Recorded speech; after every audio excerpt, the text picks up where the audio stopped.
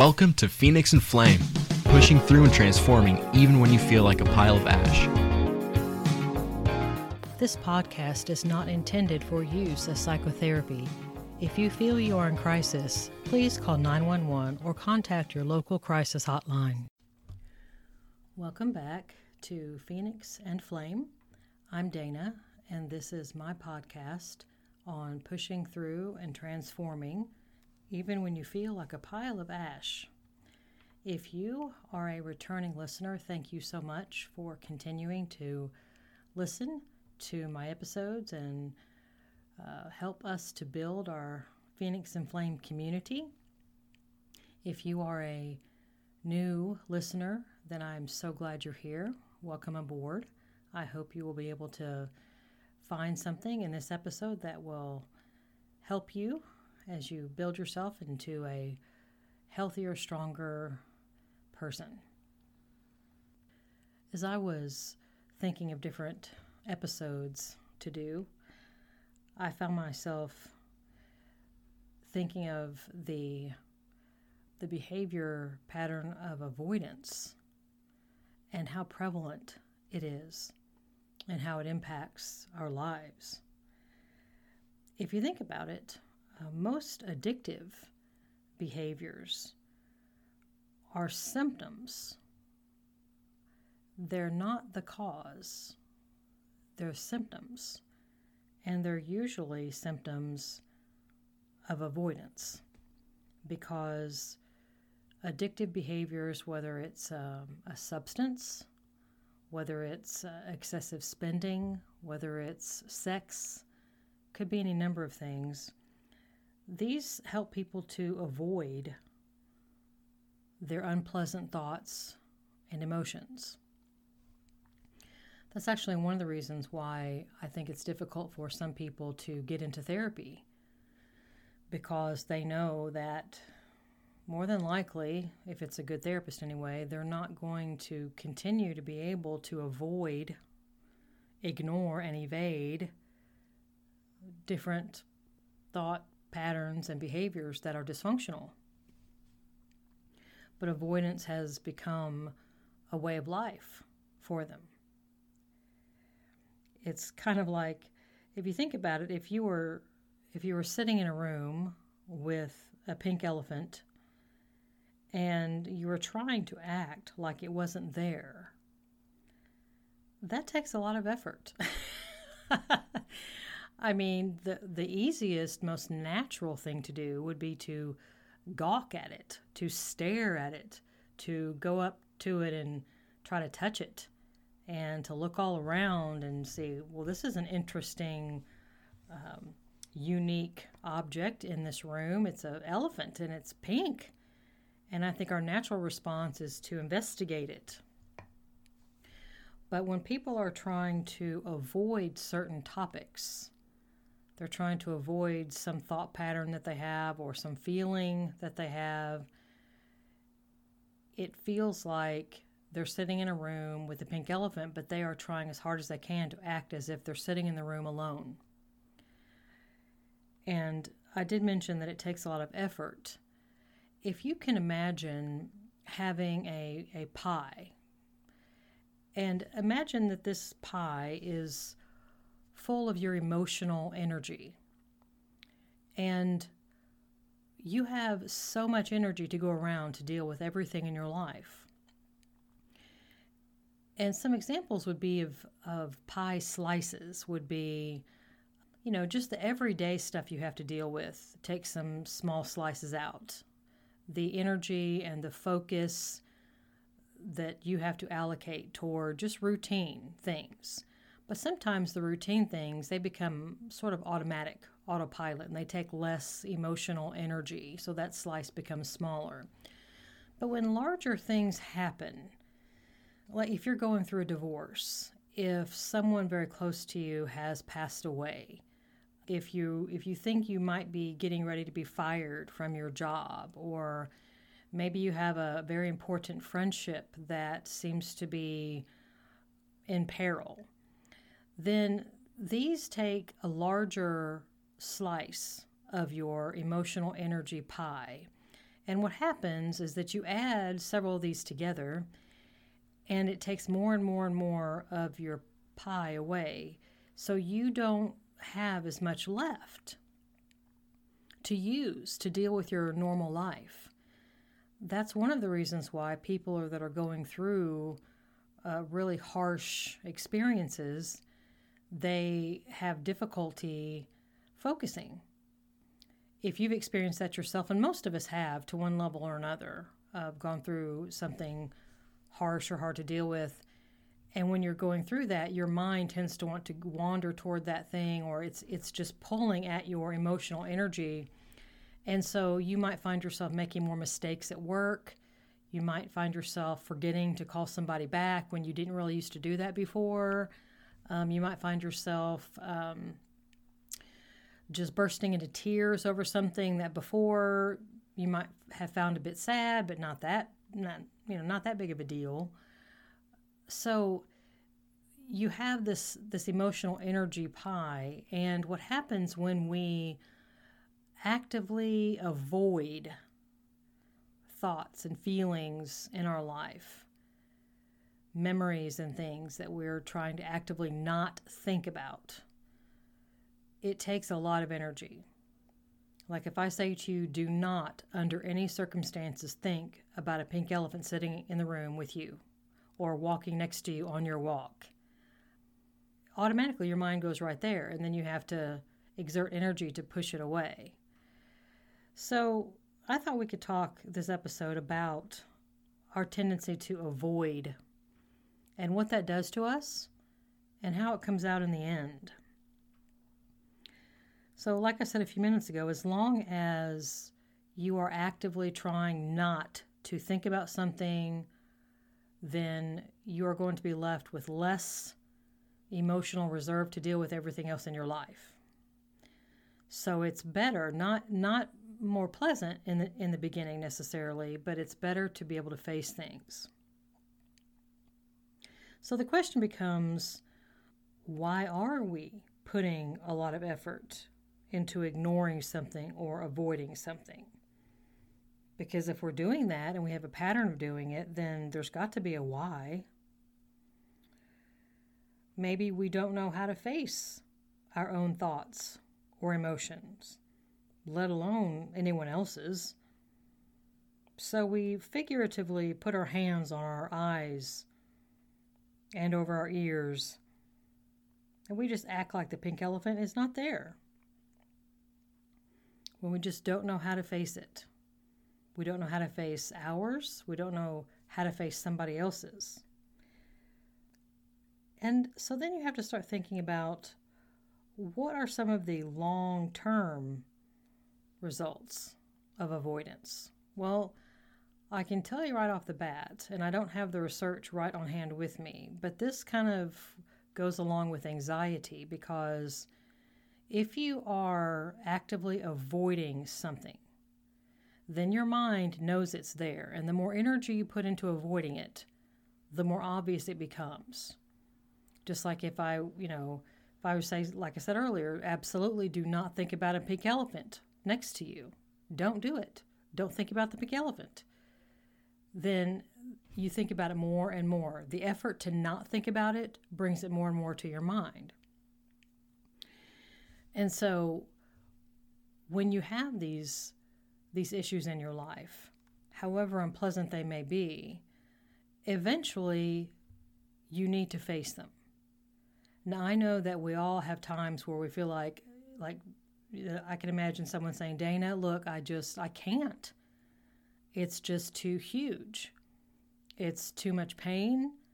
I cannot. I feel like if I look at this in the face, I'm going to be annihilated. I'm just going to be totally sucked under the bus, and I'm going to fall apart, and all my arms and legs are going to fall off, and my teeth are going to fall out, and my hair's going to fall out, and I am not going to be able to live my life. And truthfully, emotionally, that's probably how it feels in a lot of situations. So, although it's important to face these things, it doesn't mean you have to do it abruptly. It doesn't mean you have to do it all at once. And it doesn't mean you have to do it alone. So when I'm seeing patients and such, I'm very careful and watching and monitoring their emotional status to see how they're doing. So some different methods that have been used to face things that we frequently and historically have tried not to think about. And let me just take a little sidebar and say, if not thinking about something, if suppressing it and repressing it down into our subconscious worked, if it just made it all go away like it never happened, that would be awesome. That would be super. And I would say just do that, right? But unfortunately, in the vast majority of cases, this doesn't work. And like I said, the more effort you put into pushing it away and acting as if it's not there, the more there it becomes.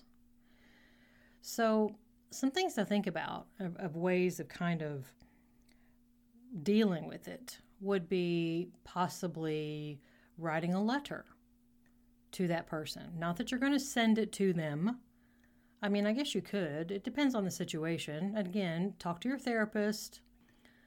If the other person, if what you have is an issue with another individual, and that person is alive, and they are willing to have the conversation with you, then that's amazing. That's wonderful. Not that it would be easy to do, but so much healing can take place in those situations where both parties are willing to acknowledge what happened, to tell the story of what happened, to listen to one another, and to just vomit out all that pain and all that bitterness and let there be change. Let there be something different moving forward and let healing happen. But more often than not, what you have is a situation where the other person involved is either deceased or they refuse to acknowledge anything that they did, or they just totally see it a different way than you do. They do not see it the way you do at all. So the question would become, well, does that negate your view? If the other person sees it very differently, does that mean how you see it is negated? The answer is no. Everyone has a right to their own view. You may not like the view that the other person has. You may not agree with it at all. Well, you don't have to, but they have a right to it. Fortunately, you don't have to worry about managing their head. You just have to worry about managing your own. So one way is to write a letter to that individual. If whatever you're avoiding is not simply one of your own issues, but it involves someone else, then you can write a letter to that person. You can just take it into your therapist and read it out loud in the therapy session. But that enables you to sit and kind of process your thoughts and feelings about the interaction that you'd had with that person. Depending on the nature of what happened, you might want to sit down and do it all in one sitting, just kind of vomit it out all at once. But some people, because of what happened to them, they cannot do that. They cannot tolerate that level of pain all at once. And so they can write the letter in pieces as much as they can stand. Because when you're writing this letter, it's not about, having some kind of neat and tidy, example of English competence that you're going to turn into a teacher to be graded. It's not about that at all. It's about your honest, authentic feelings, which, by the way, if you've been avoiding for quite some time, it might take a minute for your emotions to feel safe coming to the surface. And you have to give yourself acceptance to whatever starts bubbling up. You let it. You might not like what bubbles up. You might not like your thoughts. You might not like your feelings. That's okay. Just accept them. And you can write them in a letter that you will then process by reading out loud, either to yourself or going into a therapist's office and reading it with your therapist. Another way of facing things that have previously been avoided is what's called empty chair. I'm a huge fan of the empty chair technique. I've done it myself and taken many patients through it. It's basically where you place the person in question in an empty chair mentally. You place them there mentally. And you imagine what they look like, how they're sitting, what their posture is, what they're wearing, what their facial expression might look like, whether or not they're wearing a hat, what their hair looks like. Imagine all of that. Pull as many details as you can. And then begin talking to the person. And I would recommend that if you decide to try this particular coping strategy, this protocol, that you would do it where you have privacy, so that if by chance you end up crying or screaming or whatever, that nobody comes running into the room thinking something's gone wrong. And also give yourself plenty of time. You don't want to begin this and then feel like you have to hurry up because you have to be somewhere. That's not going to work very well. Now, I will let you know, I'll tell you something I tell my patients, is that the first minute or two that you do empty chair, you will feel awkward, more than likely. You're going to think, okay, this is so stupid. I'm sitting here talking to an empty chair. That's okay. That's perfectly normal to feel that the first minute or two. The thing is, you have to commit. You have to decide, I'm going to do this. And you imagine your person sitting there and you just keep talking. Just keep talking. And it's impossible to do it wrong, so don't worry about that. The only thing to keep in mind, and it is strongly recommended, that you accept and allow whatever feelings begin to dislodge from, we'll call it the cellar of your soul, so to say, and start bubbling to the surface. Whatever they are, and more than likely they will be irrational, because feelings are notoriously irrational. Your job is to accept them, whatever comes bubbling up, and you express it to that person. And you take as long as you need to. If you don't cry, that's fine. If you sob yourself half to death, that's fine too. If you get really angry and you start screaming, that's fine too. You know, the point is to, instead of avoiding the pink elephant, what we're doing now is metaphorically sort of going around it and addressing it, looking at all the pieces, parts, touching it all over the place, not being scared of anything. Sometimes people have to do that in segments as well, depending on the nature of what it is that they're talking about. A lot of times when people are avoiding something, well, almost all the time it involves another person. And so some of these things that people are avoiding, they're avoiding how they feel about what the other person said or did to them. And sometimes these things that they're avoiding are their own thoughts and feelings about was a trauma that was extremely painful. And so their mind has shuttled that memory and all those corresponding feelings and thoughts down into a compartment, sort of in the basement of their soul. And sometimes people aren't even aware that it's there for years and years and years. And then sometimes a person might get triggered by something. For example, if a woman had been raped, sexually molested when she was 7 years old, and it wasn't dealt with in a healthy way, she possibly didn't even tell anybody about it, or she might have told somebody and wasn't believed. And so she did the best thing that she could. Her mind just kind of packed it up and shoved it down into the cellar, into the basement. And then she wasn't aware of it for a long time until she got married and then had a daughter. And her daughter turned 7. And all of a sudden she's having horrible nightmares about a trauma. And she's having a sneaking, horrible suspicion that it's not just a nightmare.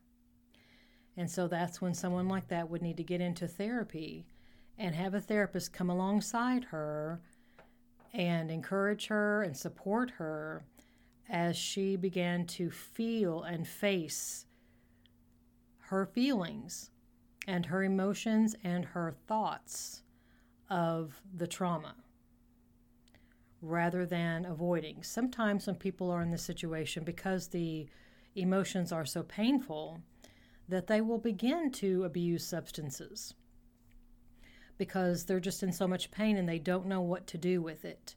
So they might begin drinking, or they might begin taking pills. That's usually the most common thing people do. Other things, the other addictive things aren't quite as common, but those are generally the go-to for people that have a whole lot of pain that they don't really know what to do with, and they don't want to feel it, and they're just hoping it'll go away. And like I said, that'd be super duper if we could just ignore it long enough and it just would evaporate. But I haven't run into a situation where that's the case. So if this person wants to begin to actually face these things, then the use of the substances would need to decrease, and going to a therapist and going to the core. Because like I said, at the beginning of this episode, abusing substances and that type of thing is more often than not a symptom, not a cause. In this particular example, the cause would have been the original trauma. And then the triggering of that, the remembering of it, the pain that was causing, then that in turn, the drinking would be a symptom of that, of having to trying to deal with that pain. Now, if someone decides, I can't face it.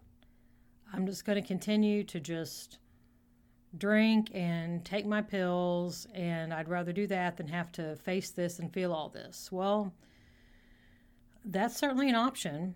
It's not a healthy one, and what generally happens is the person will end up not only with still will they have the pain from the original trauma sitting inside of them, but they will also deal with all of the nasty side effects and repercussions of abusing a substance, which our body is designed to habituate to chemicals and such things that we introduce, whatever it is. Our body will get used to it. It develops a tolerance, which means that you will have to then use more and drink more to reach the same level of numbness. And the more of the abuse happens, then the more money is spent, the more time is spent, the more it ends up messing up the person's ability to function as an employee, as a daughter, as a mother, as a son, as a father. It just goes on. And then their marriages start breaking up, they start losing their jobs, and so then they have all of that on top of the original trauma. The original trauma didn't go anywhere. That pain didn't go anywhere, but now they have all this other stuff on top of it. So that's not a good choice. Understandable, but not a wise choice. Something else that happens when people push things down and won't face them is they start having a lot of physical issues. And because we're talking about fear and anxiety as well, which I covered some in the last episode, when people have long-term anxiety and fear, and when they're holding stuff down, their bodies are going to respond. Their bodies know that something's off, that something's wrong, that something's not healthy here. And so you will frequently hear of things like irritable bowel syndrome, ulcerative colitis, GERD, which is gastroesophageal reflux disease, high blood pressure, migraine headaches, these types of things that start to develop because the body is saying, there's stuff in here that's not supposed to be in here. This is not okay. We're on overload. And the body can't handle it. And so then the person still has all the original trauma and all the original pain, plus all of this other physical stuff, which they in turn have to take medicine for, have to have untold amounts of procedures to deal with, surgeries. It just goes on and on and on. So it just seems to me that it would be much easier to just deal with the original trauma. I know that's not, I say easier. It's not easy to do, but it's easier than adding all of this other stuff on top of it. Something else that happens if somebody wants to just keep all of this down in the cellar of their soul for a long time, they, like I said earlier about the emotional pie, they don't have, if you think about it, it's like if you're in a pool and you're holding, those like plastic balls that people play water volleyball with. So imagine that you have several of those and that you're holding them under the water. Now, if you have just one ball and you're trying to hold it under the water, that's bad enough. If somebody says, hey, come on over here, play water volleyball with us, and you're trying to do that, but at the same time you're trying to hold another ball under the water, you're not going to be able to play water volleyball very effectively because a part of your body, a part of your attention, a part of your muscles are trying to hold that other ball under the water. Now imagine if you had 2 or 3 or 4, you would be rendered virtually incapacitated to do anything worthwhile but hold those balls under the water. And that's kind of what happens when we have things that we just refuse to face. We are allocating more and more and more of our emotional pie, more and more of our emotional energy toward keeping these things in the cellar, keeping them down under the surface. And so naturally, we don't have the memory or the concentration to give other things. And so usually your performance at work takes a hit. Your interpersonal relationships usually take a hit. And that's not even talking about the role of substance abuse in all of this too. Something else that happens is that we sometimes become emotionally numb because you can't just take certain feelings and lock them down, like, fear or anxiety or whatever. You just can't take those and make them go away. It's like all or nothing. So people end up just becoming very emotionally numb. They just don't feel much of anything. When those people end up coming in my office, they can sit in a chair and tell me very calmly the most horrific stories you've heard, but there's no emotion. It's just not there. They've numbed out. They've just buried it down. And then we've also talked about the physical side effects from all of the avoidance. So basically, at the end of the day, after having said all of this and kind of what happens and what the dynamics are, yes, it's hard to face the pink elephants in the room, but they are there. So you might as well get up, turn around, look at it, walk up to it, touch the side of it, get to know it. If you're scared to death to do that, which sometimes that makes perfect sense, then get some help. Maybe go to a therapist or have a friend or someone or a family member help you to do this. Maybe you can tell them your story. There's a healing that takes place just in the telling of your story and having it heard. But you have to be careful who you tell it to. I haven't done an episode on safe people yet, but that's probably going to come in the future. If you're going to tell a story like this to someone, make sure you're telling it to a mature, healthy person. It wouldn't be a good idea to be telling the story to someone who's just going to turn around and make you feel bad about it or judge you or criticize you or whatever. Therapists are always, they're good to go to. Therapy is, of course, I know since I'm a therapist, I'm so biased, but it's a wonderful place to go. It's not judgmental. You should never be judged in therapy. It's confidential. Nobody's ever going to know what you say in there except for, certain legal situations that can arise from time to time. But that's, your therapist will talk to you about those situations, and they're very rare, actually, that happens. Just taking the blinders off and looking over there, looking at the pink elephant, stop avoiding, face what's in front of you, face what's inside of you. Let it come up. Process it. That will be a good decision and much healthier for you in the end. If you have enjoyed this episode or benefited from it in any way, then I'm so glad. And I would hope that you would share it with your friends and family. However you choose to do that. Some people like to do it through their social media platforms. So I would strongly encourage you to do that. If you have any questions, comments, if you have a particular episode that you would like to hear me, like a topic that you want me to hear to do an episode on, then you can just go to phoenixandflame.com, and there's a contact me page there where it will come through my email. So I hope you have a wonderful rest of your day. And again, this is Dana on Phoenix and Flame.